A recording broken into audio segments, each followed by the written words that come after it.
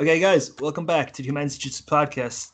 You're joining me for my 65th episode. Man, we're 4 episodes shy of the best number there is, 69. I'll think of a funny guest to go on for 69, something that's like appropriate, maybe someone who plays a lot north-south. But for today, I'm with Ashley Williams. What is up, Ashley? Hi, Andrew. Thanks for having me. I'm good, thanks. Mm. Guys, you all know Ashley. You all love him. He's not just champ. He's not just champ. He's not just champ, sorry. He's champ. Motherfucker has 3 goddamn belts in 3 different weight divisions at Polaris. So, man, fucking hell, that's really goddamn impressive. So many people just have one, very few have two, and then there's three. So, how the fuck did you get three, man? You sort of get in. I speak about this quite a lot with a lot of people. I don't I quite like I don't really enjoy when people someone message me saying hi triple champ and that I only had 4 matches on Polaris, being 4-0. I was fortunate in the position I was to get offered the matches I got offered. One of the things I'm super happy with regards to Polaris is the level of competition that I faced. The weight classes neither there really, because I believe all of the competitors I fought could pretty much do any of the weight classes I won titles in. Apart from 61, I don't know if Ethan and Tom would be making 61. So I was really fortunate to compete against those caliber of guys, and I'm more concentrated and more concerned about my performance rather than the titles themselves. I think just recently being ranked on the Flow rankings was really cool, but again, it doesn't necessarily mean that if you took the best 20, 30 guys in the world and we all compete against each other in a round robin, you can't guarantee that the list is going to repeat itself in the same order the rankings are. Anyone can kind of win on any given day. And I was just really grateful for the opportunity the Polaris had given me to compete against some of the highest talent in the world. It is really cool to have titles, primarily because it gets me higher up on the card, and it gives me great opportunity to call out bigger and better names all the time. So that's the main reason I'm really excited about holding the division titles, because next year I plan on defending all three, and then putting my focus just to the 145 title. Mm. Man, see, what sort of weight do you walk around at anyway? Because, like, I'm sort of trying to pin down which one you're at. Because I imagine, okay, which ones you have? You have the 145, One 175, and 150, no right? Or what's the one deal? 135, 145, 135, sorry. and 145 and 155. Ah, okay. But I walk around probably like at my heaviest, and this would be like kind of eating what I want and not training too hard. Probably 160, and then in kind of good shape and training frequently, especially like in the summer months where I'm not kind of a comfort eating. I probably walk around like 152, 153, so just below 70 kilograms. Hmm. So, like, would you describe like the sort of weight cutting process for you as like strenuous at all, or would it just be Uh, like for part and for parcel? for 155, obviously it's just my walk around weight, so I pretty much just eat what I want. And if anything, I actually try to get a little bit heavier, and still I think like I don't eat like worse foods. I just eat more food. I rather like have to feel like I want to make the weight and I want to be hungry for the weight rather than just be chilling and be like, there's no stress, and I just start eating cakes and stuff and don't feel good, like physically good. So if I was to compete at 155, I try to walk around at 160, and then on the weaker competition, then I do a similar process to what I would do at 145 and 135. 145 was my last match, so that just required um, good nutritional information, which fortunately I've got a ton of support around me, which helped me out with that. One of my students, Aiden, is very clued up on it, and over the years, I kind of pinched stuff off him, and he showed me a lot of things. But now I'm definitely knowledgeable enough to make 145 quite comfortably. It only took me 30, 40 minutes in the bath when I fought Tom. So I was walking around at 155 probably a week out, and then just put the water up, dropped the carbs out, played around with a bit of my food to make sure that I was still eating over 2,000 calories a day, so that's always good. But just dropped the carbs to minimal, and then dropped the water out last minute, and sat in the bath. 135 is much more strenuous. I have to like properly diet and be like, I try to be 145, 148 the week out, and then that requires some good sauna and some good hot bathing, especially for the last like 2 to 4 pounds. Um, and it can. I made it 3 or 4 times now, and like two, 3 times been comfortable. It does get difficult. The last pound or 2 pounds is definitely very, very difficult because I feel like I'm quite big for that weight in terms of height and like the length of my limbs, etc. I don't feel small for the weight class, so I definitely want to get back there to compete at 135 because I feel like a lot of people, there's a lot of guys down that weight that I want to compete against, especially Xiao Miao, which was meant to happen. So we'll see what happens next year, which kind of belt I can defend first and who I can compete against. But in an ideal world, I would compete 135 next year, then maybe 155, and then just stay at 145 and just successfully defend all three, and then vacate two and just keep the 145, and then just keep trying to win that over and over again. Mm.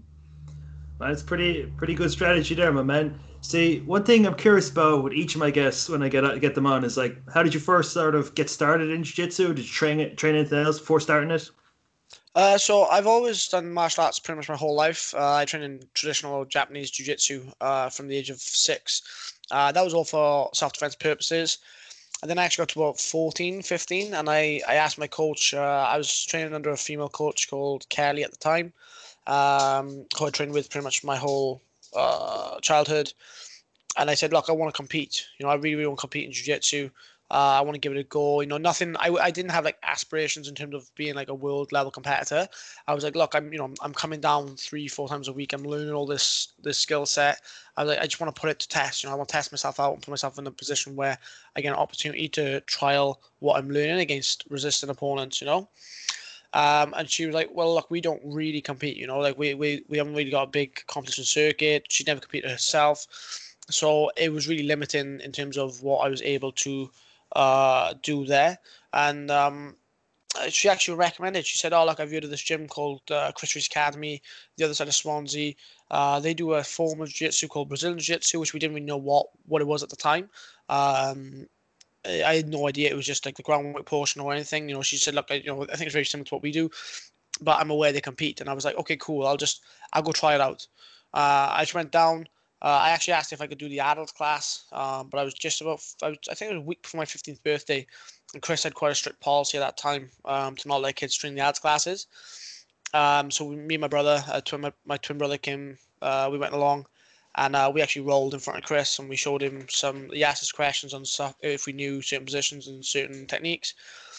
And he actually phoned us back that night and said, oh, look, I watched you guys roll.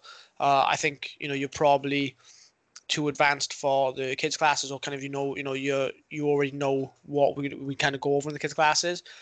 So why don't you come along to dad's class? And I felt like really privileged, and I was really, really happy, like super stoked to be able to go back and then do the ads class. Then I actually remember my first ads class I ever did. I went to train like on a Tuesday night, me and my brother, and at this point we were sharing a bedroom. We were 15 years old, and we were obviously in school. And we both woke up the next day, and I looked across, and I was like, "Are you feeling like I'm feeling?" He was like, "What you mean?" I was like, I can't move. I can't sit up, man. I'm totally like bollocks. Like my whole body's in pain." And but back then we used to do a lot more like brutal conditioning warm ups. Like loads of like body weight stuff. It was far more probably over the top, to be honest. And obviously the rounds were always just kill or be killed. It wasn't much like smart training back then. And like we both just sitting there, and I was like, I don't know if I can go to school today. And also I like shut. I'm like, ma'am. I was like, we have to go call in sick. Like I can't go to school. I can't get out of bed. So I think we both had the day off, and then we turned up the next day. And funny enough, my science teacher, my biology teacher, actually trained in the gym. He trained in the academy that I just started at, and he was one of my favorite teachers anyway. And he said to me, he's like, oh, like you should try it out, and we should talk about. He was a judo black belt. We should discuss it quite a lot. And I turned up the day after to school, and he's like, "Where were you boys yesterday?" And I was like, "Sir, you don't understand. Like, I just can't feel anything from my neck down." And he just laughing. He was like, you get used to it, don't worry. And he was always fun to talk to about jiu-jitsu. We'd go like I'd go like in his in the classroom and watch like he used to watch a lot of Neil Adams. I watched a lot of Neil Adams with him of judo highlights, especially obviously Neil Adams armbar setups, which was really cool.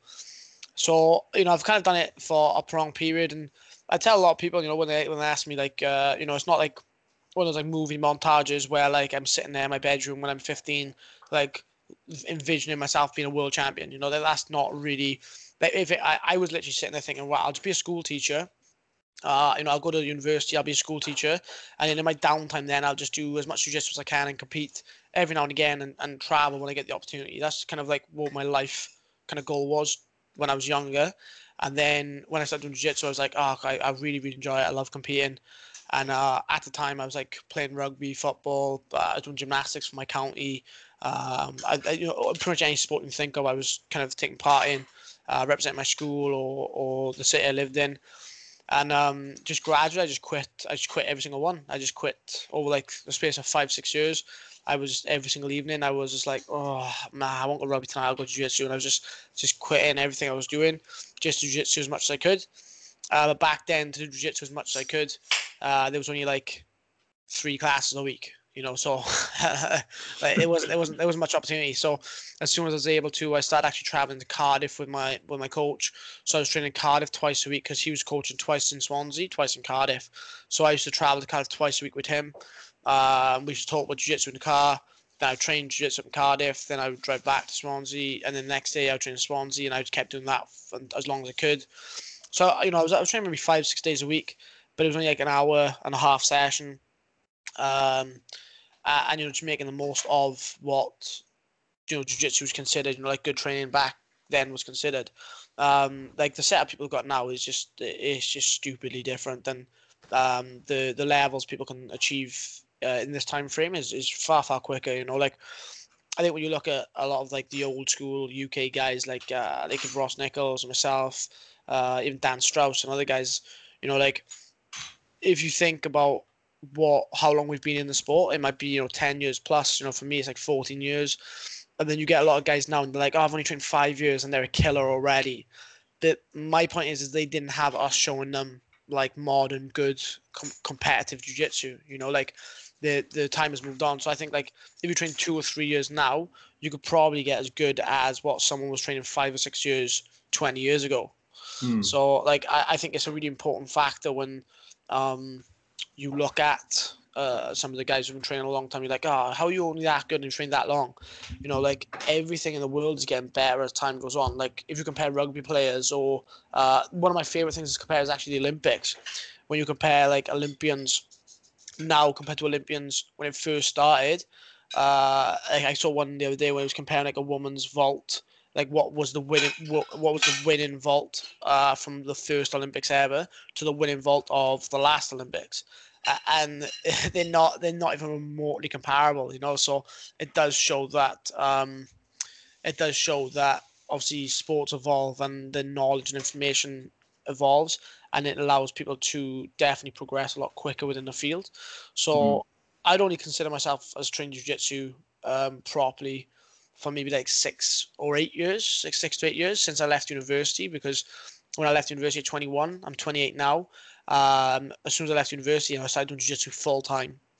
But I had to coach, I had to coach every day of the week to make a living. And I wasn't really just training full time. I was coaching and living jiu-jitsu full time, still living with my parents. My girlfriend was living with my parents with me, because obviously we couldn't afford our own place and that. So as time's gone on, like life's got easier, and I've been able to train more what I'd class as full time, what I'd class as like how an athlete should train. And I definitely think that a lot of guys coming through now are progressing a lot quicker, just off the fact that there's other people doing what they want to do. Like I feel like I'm, especially in Wales, for a lot of athletes or students, I'm probably one of the people who are doing like the first, like same as Fionn. Fion's winning a lot of things, and she's proven that you can achieve the things even though you're from Wales, even though you're from a small team. I mean, like, even though you're from Wales, like you're making it sound like it's a disability to be from Wales or something. No, but you're not. It's just the way you phrase that. Like, wait. Yeah. But you're not from Atos, you're not from Gracie Barra, you're not from these big teams with world champions after world champions of lineage, showing you techniques every day. A lot of people, like same as a lot of Americans now, like Michael Musumeci, Keenan, Gordon, like they're just proving that like Brazilian Jiu-Jitsu is not just about Brazilians, and it's taken years and years and years for that to happen. If you look back at all the world's figures, there's only like 5 or 6 non-Brazilian medalists. Never mind winners. I'm talking medalists like gold, silver, bronze on the podium. There's only 5 or 6 non-Brazilians. So it's a pretty crazy feat when someone from UK, Wales, Ireland, wherever, from a small team does achieve something that technically the odds were stacked against them. So I definitely think the jiu-jitsu is moving in the right direction, and it's good that we've got a lot of guys out there now who are competing at the world level and proving that that's possible, because it makes a lot of other people want to do the same thing. So that's kind of probably how I'd say, like on my jiu-jitsu journey.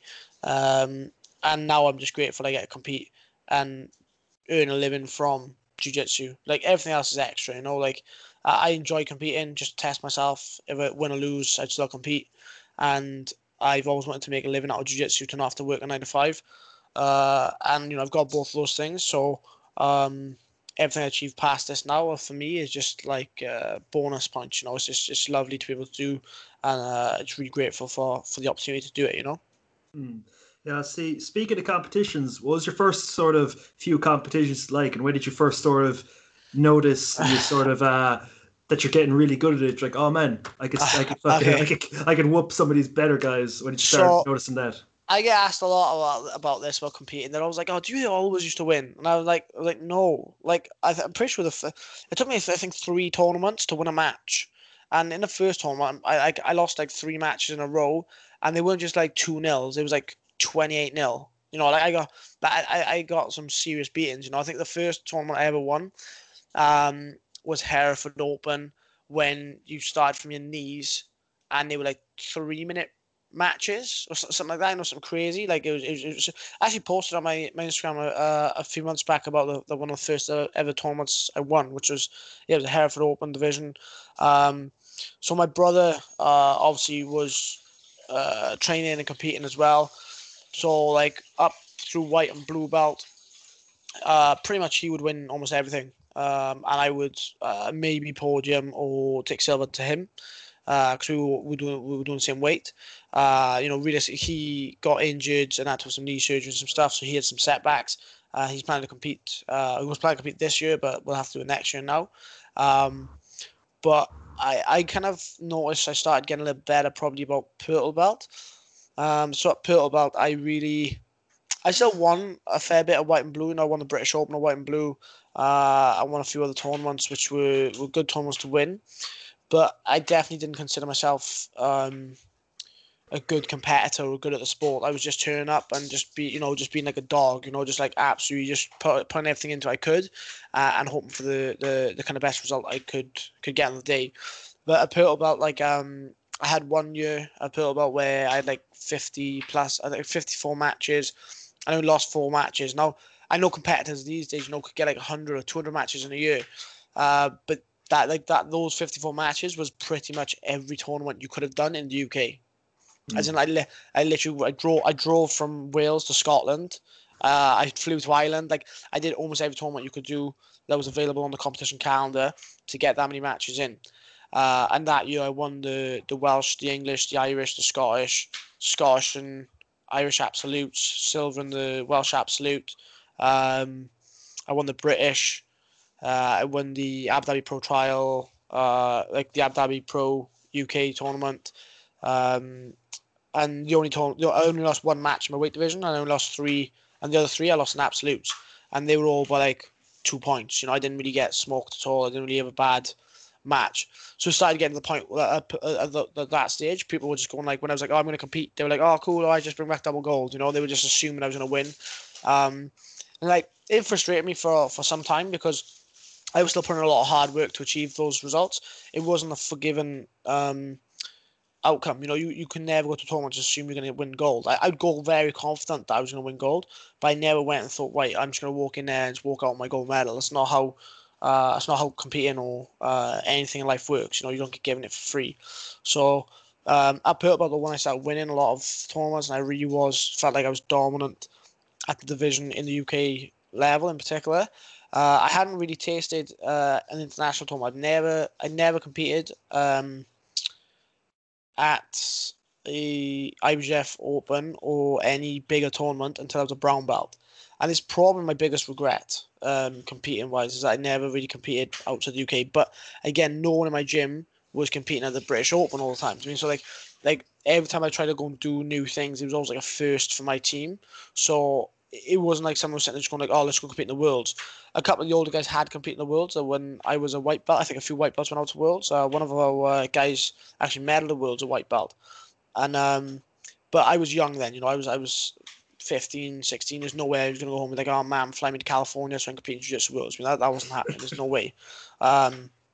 So I put up that recently. I felt like I was starting to become a very good competitor. And then at brown belt, actually, I did a U-turn. I kind of changed my approach on a lot of things because I started competing a lot more internationally. And I realized, whoa, now, like, I was really a big fish in a small pond. I was like, now you got to consider the fact that there's Ashley Williamses of, like, Spain, France, Germany, America. I mean, every state in America. Like, there's really good guys at all belt levels in all gyms across the world.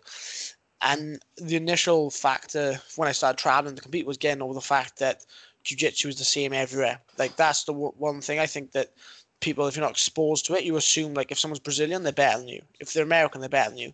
And it's just not true. Like, jiu-jitsu is jiu-jitsu no matter where you travel. It's like the best universal language in the world because it legitimately is the same. Everywhere you go, different gyms have different styles or strengths and weaknesses. But generically, you know, it's still very, very similar.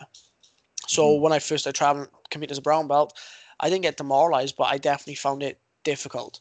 And then I started to come into my own then at brown belt and started to compete a lot stronger. I managed to become ranked number one in the world, a featherweight brown belt nogi in the IBJJF rankings. And that's when I was kind of like, oh, cool, you know, I could probably start to win some good stuff. But bearing in mind and then I got my black belt. But even then, when I got my black belt, there was 0 pro shows in the UK. Polaris didn't exist. Like, Grapplefest didn't exist. Nothing at Pantheon didn't exist. There was no pro shows. CASI didn't exist. Fight to Win didn't exist. Like, EBI didn't exist. So that's what I think people don't understand is now where you get these up-and-coming hungry guys who blues and purples going like, oh, I want to fight on Polaris. I'm like, yeah, I'm sure you do.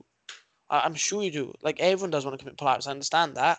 But you know, sometimes just go compete and just tear up all the local scenes. Just go compete at tournaments and just win them. You know, because when I was your belt level, man, I had to travel to Scotland to get a match.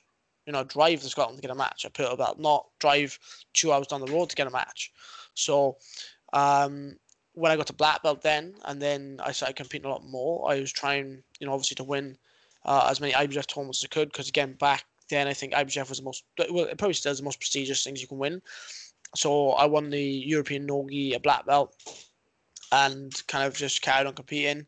And then I think it was like 3 years ago, maybe 4 years ago now, my kind of world flipped because I got not pushed into pro competing, but almost like I was given a lifeline by Eddie Bravo. And I say this all the time, I'm super grateful for him because he put up a post saying like we want 155 competitors for Eddie Bravo Invitational in California, and I was like, well, I got nothing to lose if I tag my name in it, right? You know, I'm not sure to tag myself in it, and then I put like a message in like our Facebook group for our members of our academy saying, oh guys, if you could do me a favor, you could just message, you could just tag me in his post, that'd be brilliant. And like 3 days later, he actually came into my inbox on Instagram and said, do you want in? And I was like, what is going on? I was like, this is what I'm like walking around the room with like the gym with my phone. I'm showing like my coach and my brother. I'm like, do you think this is actually Bravo? Like, no, like there's no way, man. He's picked this phone and messaged me. That has not happened. There's no way in hell that's a thing. And I was kind of like, hello, are you sure? Like you were meant, like, was that match meant for me? And he was like, and then he just messaged me saying like, oh man, we've never had so many requests for an athlete to be put into EBI before, in such short space of time. If you want a spot, it's yours. And then I got an EBI, and I actually lost first match, but I think we got fight of the night. Myself and Rafael Domingos was super fun fight, super tough match, and that kind of just kind of spurred me on, and then I just started competing way more. Then I started like getting matches against world champions. Like I always remember my second match ever was against Samuel Chantry at black belt. I flew to Dallas. I actually flew out to Dallas for my debut as a black belt because I was too nervous to do it closer to home. So I didn't tell anyone, and I just flew to Dallas with my wife, and we did a tournament. We did the Dallas Open there, and I lost my gi match like 2-0 to I don't even know his name. I actually don't know to this day. I can't remember who it was. But then I fought the Nogi, and the Nogi was where I was really excited to be competing because I'd done well at Nogi at brown belt. And I fought this guy called Samuel Chantry, who happens to be 3 times world Nogi champion. But I hadn't looked that up, and I hadn't really known anyone at that point. I wasn't really like researching too much in my division. I was trying to do my own thing, and I lost him by an advantage. And I like walk up to the stands. I phone Chris, and I'm like, Chris, man, I think you made a mistake in a black belt. I was like, I'm rubbish. I shouldn't. I want to go back to brown belt. It was way better then. I could just go compete and be comfortable. Be confident I could win a match. I was like, I'm 0-2 as a black belt already. I'm like, that's just a terrible start. And I was really disappointed and upset at myself. So I threw my black belt away, and I was like, just not do this anymore. And then he's like, who did you compete against? I was like, I don't know, some guy called Samuel Chantry. And he looks him up, and he goes, have you Googled him? And I was like, no. I was like, why should I Google some like nobody black belt who just give me a whooping, like, And he was like, no, just Google him. So I Googled him, and I was like, holy shit. I was like, man, this guy's legit. I was like, what? So I was like, maybe I can compete a black belt. Who knows? So, and then, if you like, I haven't had as much match as a black belt as I'd want. I definitely haven't competed frequently enough. But in the UK, there's just no black belt matches to be had, and it's always a case of flying to the States to get the matches. Even in IBF European tournaments, I still can't guarantee I'd get a featherweight black belt match. So, I go to the States as much as possible to compete, but still, then the massive expense is sometimes too much to take on, all of the time. So I started doing the pro shows like EBI, and then obviously they're far, they're not frequent enough for me to be doing all the time, but they give me the high caliber of opponents, So when I look back from my heroes page, where was the BJ Heroes page, and you look at my record, like I've got like 10 or 12 world champions on there, and although I don't hold wins over any world champions yet, I've had some really close losses, and I've done really well against them. I feel like a lot of them now I could do a lot better against. So my last couple of years, my last 3 years now, I've only lost one match actually per year in the last three years, and I've fought a ton of top 10 guys and a ton of like this guy's best in Europe. This guy's like a legend of the sport. I've fought real tough guys in the last 3 years, and it seems to be going well now. And I definitely feel happy competing now. So I don't, like I said, a brown belt, a purple belt, I felt great. And then brown belt started to go lower and in self-esteem and found it difficult to compete. Black belt started super nervous because I felt like it meant everything. Like it's almost like an army career in MMA compared to a pro career. In MMA, once you turn pro and you lose, that could like eat you up, where if you lose an army, I feel like you can be like, it's okay, it's just amateur, I'll move forward. So like white to brown belt could almost be considered an army career in jiu-jitsu, with a black belt when you start competing at the all pro tournaments is where you really want to get those win records up, because it's going to dictate whether you get another good match or whether you get pushed to one side. So all the other pro shows I've competed on now have invited me back, and that was kind of the first step to starting to feel secure in myself for competing at pro level, because I wanted to be at the level where they wanted me to compete on this stage, not just they give me one shot and then I'm one and done, So Ash, guys, we reached a segment of the podcast I like to call Around the Specifics. Just a bunch of random questions, some about jiu-jitsu, some aren't about jiu-jitsu. So Ash, when you're done chugging your coffee, do you want to do Around the Specifics? Yeah, let's get going, man. Yeah. Man, I seen you sipping when I was saying that, and just the look in your face, you're like, that was funny. I'm drinking some tea. Ah, tea. Sorry. Okay, so man, what is your favorite gi in your collection if you have one? My favorite gi is definitely Tatami Estilo gi. It's been my favorite gi for forever. Hmm. What sort of one do you have? Like, what color is it? What accents does it have? It's the white on white. Ooh, dude, I'm quite partial to the white on blue. Sorry, the blue on white because I have the whiteness and then all the fucking blue embroidery and the blue fucking signage. I'm like, man, this gi is fucking sick. Yeah, it is nice. Yeah. Mm. And I'm fucking gutted that I didn't get the green one. You know, that had the green embroidery and stuff because Oh, like the mint looking one, yeah. yeah, that's it. You Yeah, know, yeah, that's a nice key. since I'm from Ireland, I need the fucking like a bit of green and shit. I'm like, for fuck's sake, I was kicking myself and shit. I bet who would you say is the most famous person you've rolled with, whether it be just rolling or in competition? Oh, I don't know. AJ. Well, I don't want to say AJ Agazam because I'm not his biggest fan. So not AJ Agazam, but not AJ Agazam. No, maybe Fion. Like, I'm not sure. Like Oh oh man. no, I've rolled with Uriah Faber. Mm. Oh man, I got to roll with Fionn one time at a seminar, one of hers, and man, she fucking wrist locked the shit out of me, and I nearly cried. No, she's very very good. Yeah. Man, I just felt so violated after getting wrist locked. I'm like, what the fuck? And then, was that your favorite TV show when you were growing up? Growing up, my favorite TV show would be Friends. Mm. Oh man, would you ever go see a Friends movie if they made one of them? 100%. Yeah. Oh man, like I noticed something. Like when they removed the laugh track from Friends, you could do this with any of these fucking shows. It's so goddamn Uh, awkward. every time though someone says, "Have you seen Big Bang Theory without the laugh track? Have you Oh seen my Friends without the god. laugh track?" I'm like, "Yes, I have. I understand it's terrible, but if you took all of the background noise and all the like, I don't know, sword effects from the Avengers, that wouldn't be as good either. But Avengers is brilliant. Mm.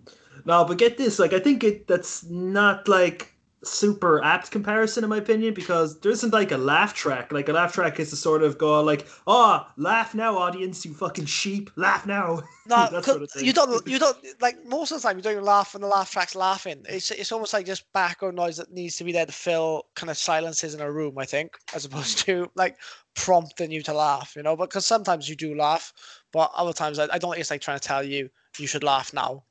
But I'm not sure. That's my opinion. Like man, it just feels like you have a gun to your head, be like, laugh now or you'll fucking Yeah, die. yeah. But if you are in a situation where someone has a gun to your head, be like, oh, laugh now or you should die. That situation is pretty funny, so it is worth laughing at, in my opinion. You definitely should laugh. Yeah. Yeah, definitely. Man, is there any sort of movie that you'd consider underrated in your opinion? Underrated. Yeah.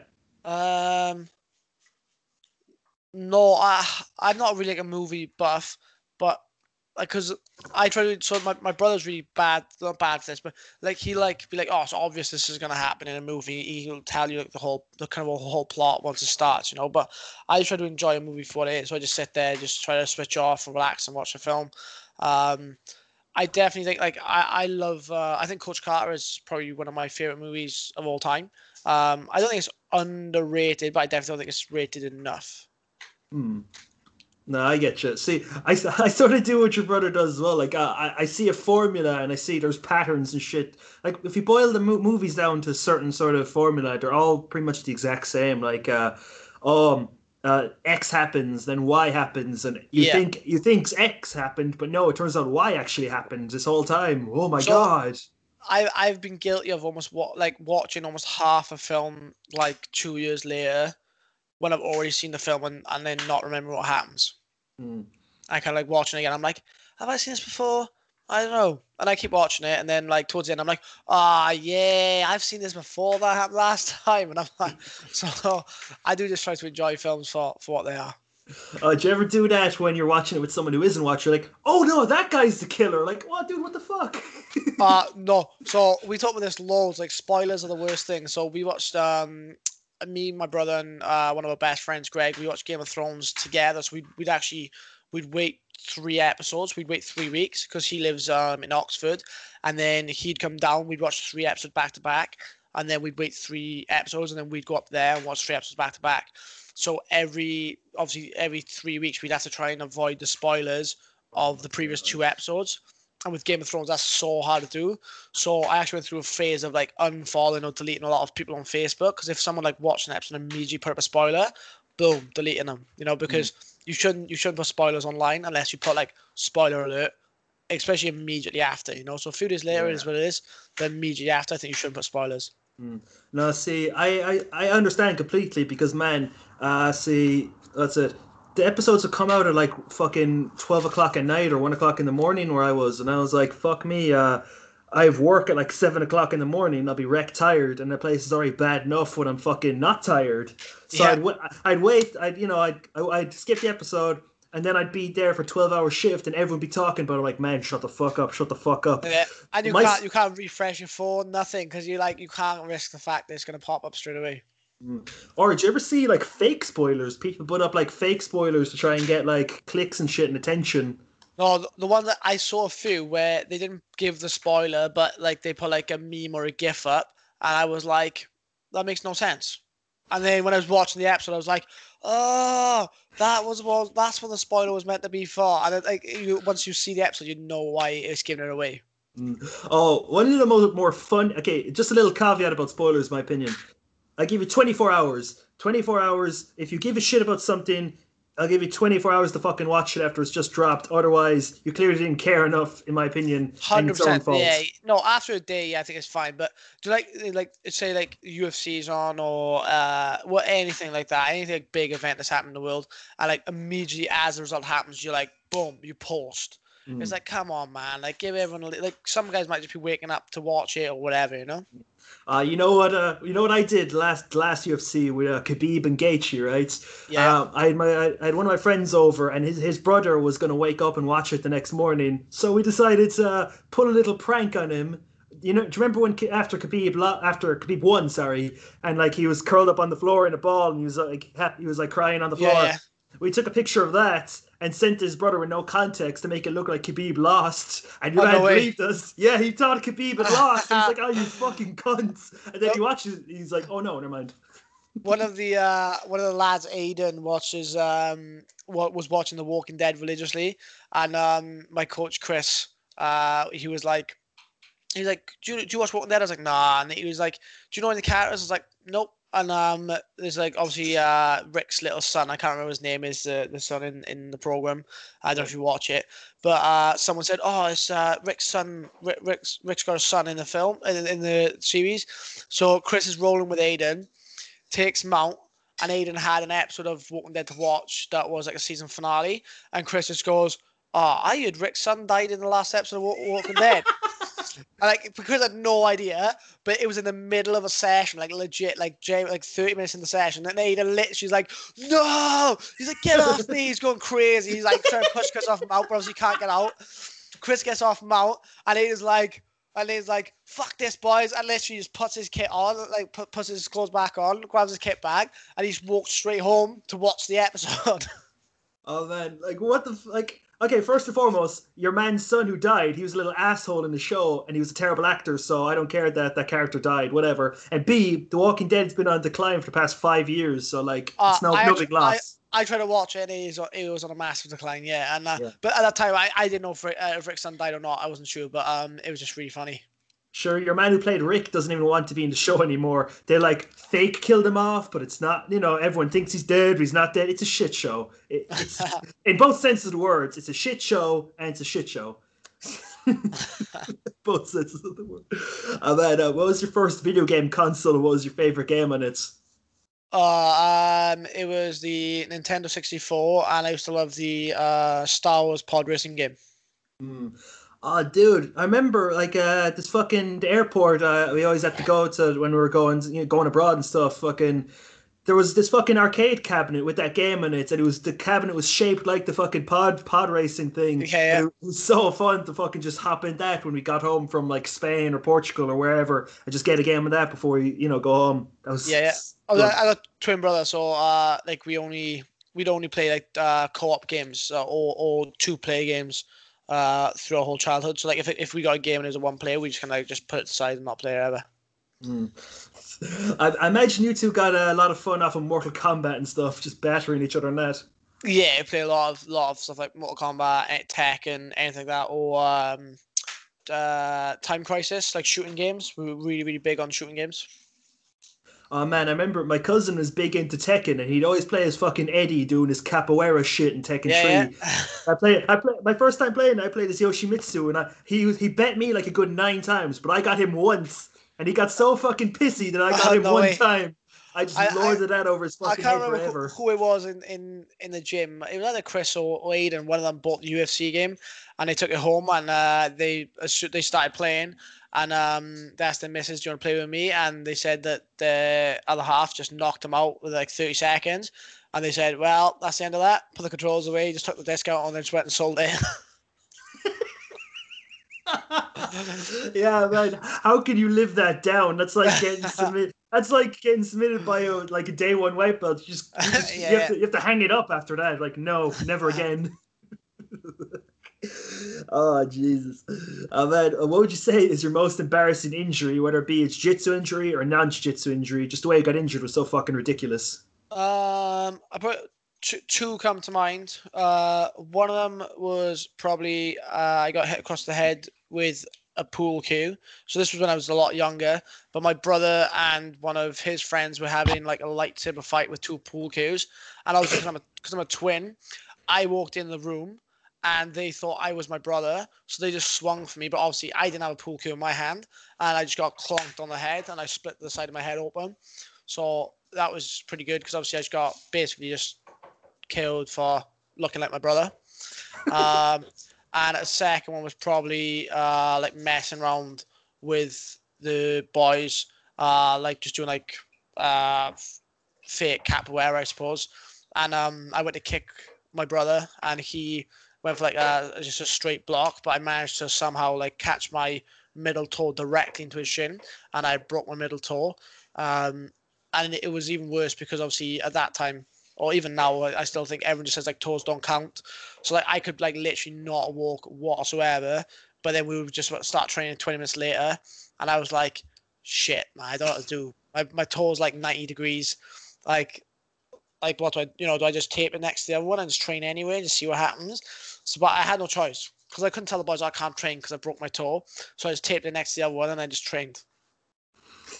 Man, for the first sort of one you just said about you getting hit with the pool cue, man, it's a good thing like you didn't that your brother didn't owe anyone money, or else if they saw you, like, there's that motherfucker there, let's get him. We've only had like obviously we look very similar and it's very easy to remember us, but we've had like a little bit of fun like being the other one on certain occasions growing up. But um, like he's a goody two shoes, so I'm safe there. Oh man, like I imagine it's like with the Ruotolo twins. Like someone asked them one time, did you guys ever just like swap out when you're in a tournament so you could just fight him and they think they're in store for one game and they're going to get another? Did you ever do something like that? No, well, we was like swap clothes quite a lot to try and trick people who we were. We did it to my brother's like girlfriend growing up just to see if she know if it was him or not. And Oh. she was well into like I went like virtually on like half a date with her and she still didn't know. some girlfriend. Exactly. How did that work? Or like, oh, listen. I what's your brother's name again? Josh. Listen, I'm not Josh. I'm Ash. Like, wait, So no. we was at the house, so he came upstairs. I just switched clothes and went back down, and then set dinner with her. And then, like after like 20 minutes, he came down. And he was like, "Are you for real?" Like what? Like you've been sitting with Ash for the last 20 minutes. It's not like they were going out for like 2 weeks. They've been going out for like a year or something, you know. So God. Would you think that would work again? no idea now. No, we look a little bit different. We got a bit different personality traits, and like for someone who doesn't know us, you could definitely do it 100%. But for anyone who spent like any more time than like a week or two with us, would tell us apart quite comfortably now, I think. God damn it. Do you speak any other languages? Yeah, I speak Welsh. Give us a bit of Welsh there, my man. The old, do you speak a language? Now tell me something to speak. Like, it must be everyone's pet hate when someone goes, do you speak in a language? And they go, yeah, French. So they like, say something in French. Because I could make any sound right now in the world and you'd never know if it's Welsh or not.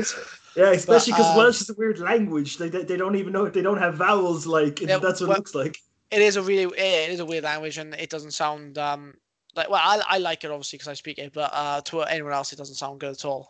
You got a sentence you might want me to say, or I'll heel hook the fuck out of you or something like that. I'll break your foot or some shit. but if I was to say I'm gonna heel hook the fuck out of you, like there's no Welsh way to say that. Do we just say, do we Mindy heel hook the fuck out of you? Like there's no. But hello, Dwayne Ruby, Ashley Williams, doing Castadli, professional and Brazilian Jiu-Jitsu. Dwayne Wooden Castadli, Indig Pimp Buneth. There, that was like I compete. I'm a black belt, and I've been training for 15 years. Damn it, that was the weirdest string of words I've ever heard in my life. Yeah. Well, I can't say much. I'm from Ireland. I don't even fucking speak Irish, so I can't say much. I say this all the time, man. There's loads of guys in Wales who like compete at good levels, and they're always like, "Oh, I'm so proud to be Welsh," and I'm like, "You don't even speak Welsh. Like, how can you be that proud to be Welsh if you don't speak Welsh? Like, I can't wait. Like, if I have a kid, I'll definitely send them to Welsh school because I think it's a good thing to have, you know." Well, I never once claimed to be proud to be Irish. It's a fucking kip here, and if I had the opportunity, I'd move away. No way, man. I pretty much every Irish person I've met, I've always thought they were wicked people. No, man, I just don't. It's fucking cold and miserable here. I'm like, man, fuck this place. I've only been to Ireland like 2 or 3 times for short periods, but I plan actually doing a seminar tour up there when the world opens back up. So hopefully I'll get a chance to see more of it. I can't wait to go to one of those seminars, bro. That'd be some good crack. It'd give me some incentive to stick around for a little longer. Oh, man, do you have any nicknames inside the gym or anything? No, in uni it was like Drunken Monkey for ages, or Monkey Boy, because I resembled Monkey quite a lot. I turned up to training once in a monkey onesie and did the whole class. But this was when I was in university and I was drunk in a onesie, rolling for the full class. Then I went out on a night out. But I wouldn't recommend that now. Like a lot of things I did when I was training, like Blackman's a purple belt and stuff, I would turn up training hungover or half drunk, or because like a lot of my uni friends would like start pre-drinking at like 5 or 6. So I would drink with them for like the first hour, then go train 7 till 9, and then come back and catch up and then go out.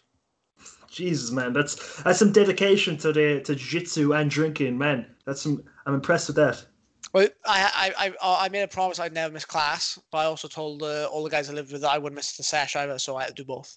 No, that's good. Not letting anyone down and still getting your training, getting your piss on. It's all good. Everyone's happy then. Well, I think I went to university. I did a physics degree, but like what I got at the end of the 3 years, you could not classify at all as a physics degree because I couldn't tell you anything pretty much from the whole 3 years. But in the first year, it was pretty much like a religious, go out 3 times a week, every week without fail. Well, man, all you got to do is watch The Big Bang Theory for your physics and shit. You'd learn more off there than you would if you were speaking to me. No, unlikely, because that show is fucking terrible. You don't like it? No, I used to like it, but man, I hate the shit out of it now. It's not even funny. It's one of my favorite TV programs. Like whether it's like I actually enjoy it the most because like a lot of guys on my course actually remind me of the people in the show. Like when people think there's not people in the world like Sheldon or Leonard and that, like they are wrong. Man, I was sitting in a theater with like 90 of them, like every single day for 3 years. You know, like they're legit, man. They exist. Jesus fuck. And I imagine they thought you were the weirdo since you weren't one of the people from the show. 100% on the first day. And it's really funny. I remember this like vividly. On the first day, they were like, oh, with a physics degree, you can go on to do all types of cool things.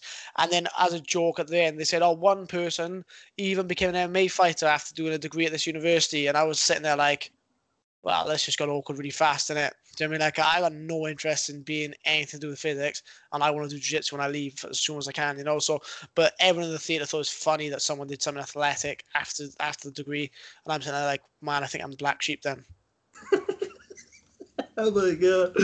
Jeez, man, the fucking MMA thing. Like, man, like, if Yeah. you're gonna become an MMA fighter, why would you want a physics degree? Like, I, No, nobody knows. Nobody knows. there's not too much like crossover. Like, I don't know what to fucking tell you. Dude, do you believe in aliens? Yes. As in, like, if you, I find it more logical to not believe in aliens than to believe in them. As in, do I believe there's great people who come down and do experiments on people in like Texas? No. But do I believe there is a different form of life form in the universe? There has to be. I don't like logically it'd be stupid to believe we're the only ones. Hmm. Yeah, man, I wonder how those aliens do submission grappling. What's their sort of ska? I'd love to see that. Yeah, exactly. So that's what I mean. Is I don't think there's probably little grey people out there doing jiu-jitsu and barrel each other. Well, man, imagine jujitsu in like low gravity, flying armbars be on the table then. I've always wanted to do a zero gravity simulation. That'd be class. Man, that'd be cool. Like, did you ever see those fucking planes they used like train astronauts? They'd like fly up, and then at the apex of their flights, you'd be like weightless for like a minute straight.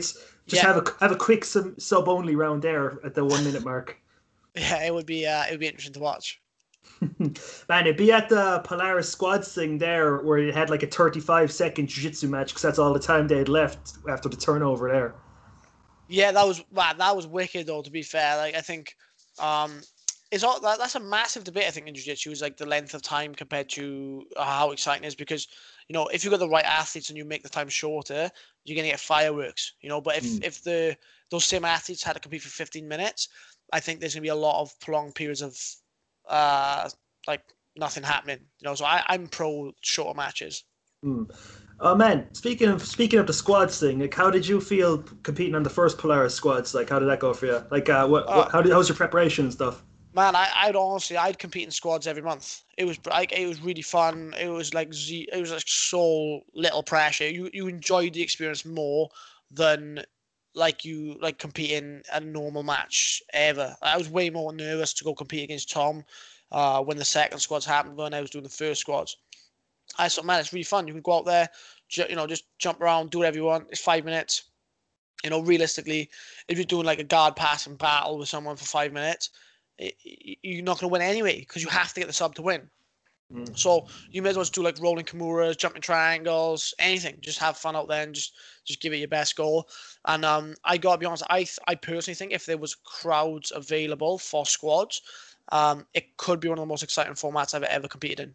Mm. Oh, dude, like that was the one thing, like all the quiet and stuff. Like I didn't see the first squads event when it was being what's it streamed, but I watched the second one and man, oh my god, that was a great fucking event. But if Yep. you just heard the crowds going like, oh, and fucking screaming and fucking all that shit, that could have just it would have just made it better in my opinion, Oh, 100%. 100%.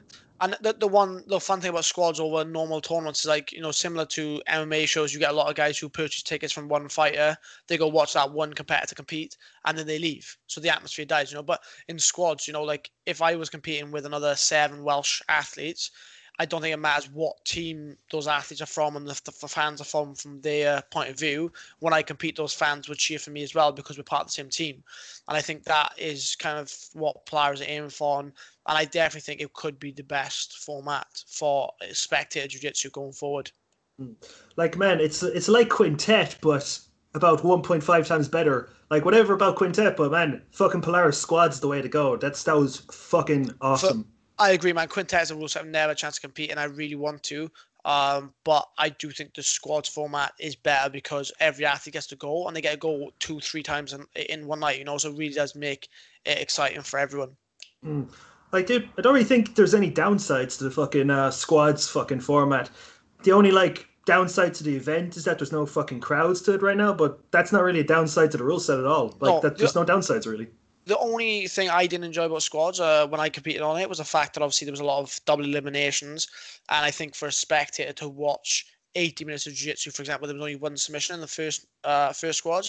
Um, I think it's not about the athletes compared on the two shows. In a gi, at the end of the day, if you make a couple of mistakes or if there's a slight technical difference between the two competitors, then I feel like that gap can get exploited a lot harder than in Nogi. You know, you can scramble a lot harder to get out of submissions and to make it look more even than it is in a submission grappling match compared to a gi. If a gi match is more one-sided, then you're going to see that, you know, because as soon as they pass your guard or they take it back, it's very, very difficult to recover. Where in submission grappling, I feel like it's a lot easier to recover your guard than even if you're in a bad position, you know. So I definitely think though that you know, maybe tweaking it so that there's a ref decision and then a points for bonus points for submissions and bonus points for submissions for the different weights might make it a little bit more different, because then it makes both actions. If you come up against someone who's way better than you, you haven't really got a choice to be like, oh, I'll just stall him out. You can't stall him out because you'll win the ref's decision. You're gonna have to try and fight him. Man, that's a pretty good way to look at it, because like the way it is now, I think it's pretty good. But man, improvement. So there's always room for improvement and shit like that. Oh, for sure. I'm not saying that would be better. At the end of the day, every single rule set can be exploited. But from my point of view, from competing on it and watching one of them, that's the change I would make to try and make it more spectator friendly for people who maybe don't haven't got the love for jiu-jitsu that, you know, myself or you would have. Like, man, I've noticed this lately. Like, EBI has been exploited to fuck lately. It's ridiculous. Like, you know, you can stall for 10 minutes. Like, even if someone's better than you, you can stall for 10 minutes, then get given their back, depending, you know.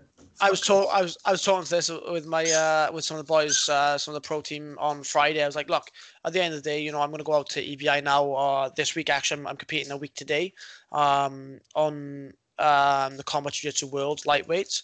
But, you know, if you were anyone on that roster and you just look me up and you look at my previous match history, you just stole me out for 10 minutes. You just try your best to stall me out for 10 minutes, because statistically, I'm not brilliant in overtime. It's not my strong suit, because I spend most of my time trying to be good at jiu-jitsu, not trying to escape bad positions. You know, I don't feel like that's the most positive of jiu-jitsu. I try to be the most offensive I can be at all times. So I'm planning on trying to win those 10-minute matches. But at the end of the day, if I actually go to overtime, it's going to be a very, very tough night for me, because it's an exploitation of the rule set. It's not proving who's the best at jiu-jitsu.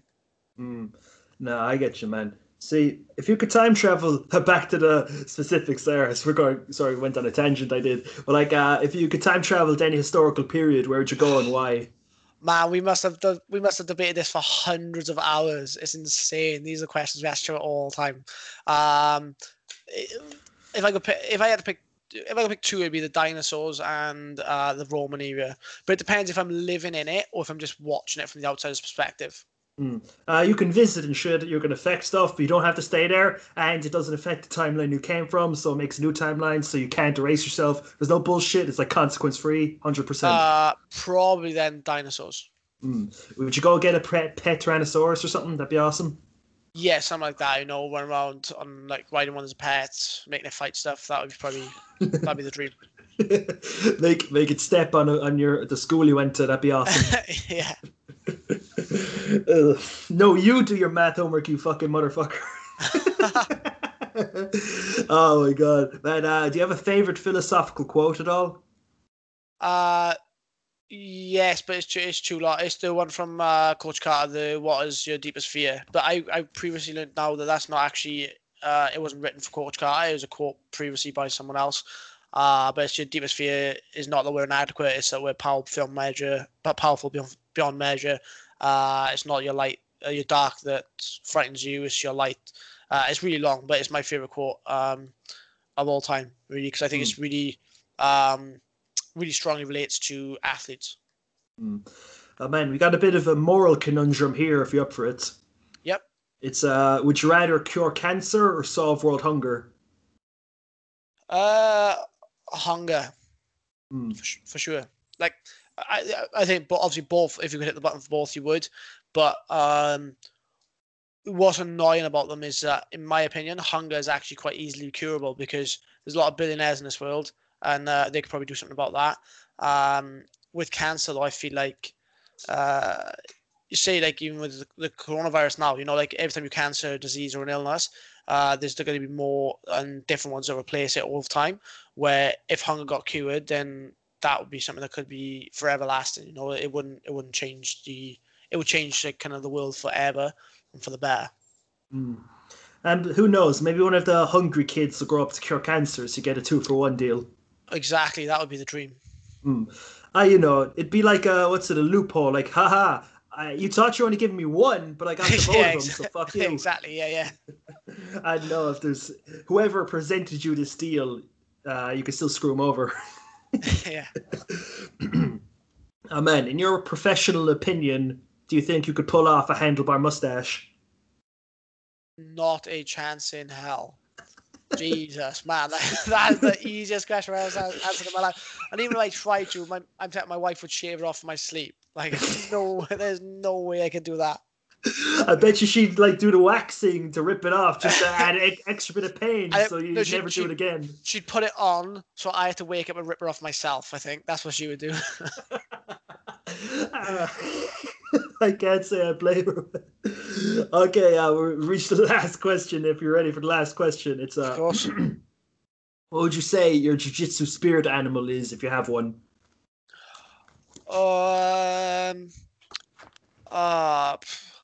I don't say. I think honey badger is probably like one of the most common ones because it's the one that like obviously they're just relentless and they fight everything and anything in the animal kingdom. I mean, they literally like don't back down. You know, like something like that. You know, like an animal that is quite fearless in its approach and it's quite relentless. I'd say so. Honey badger is probably a good one, or a monkey or a chimp.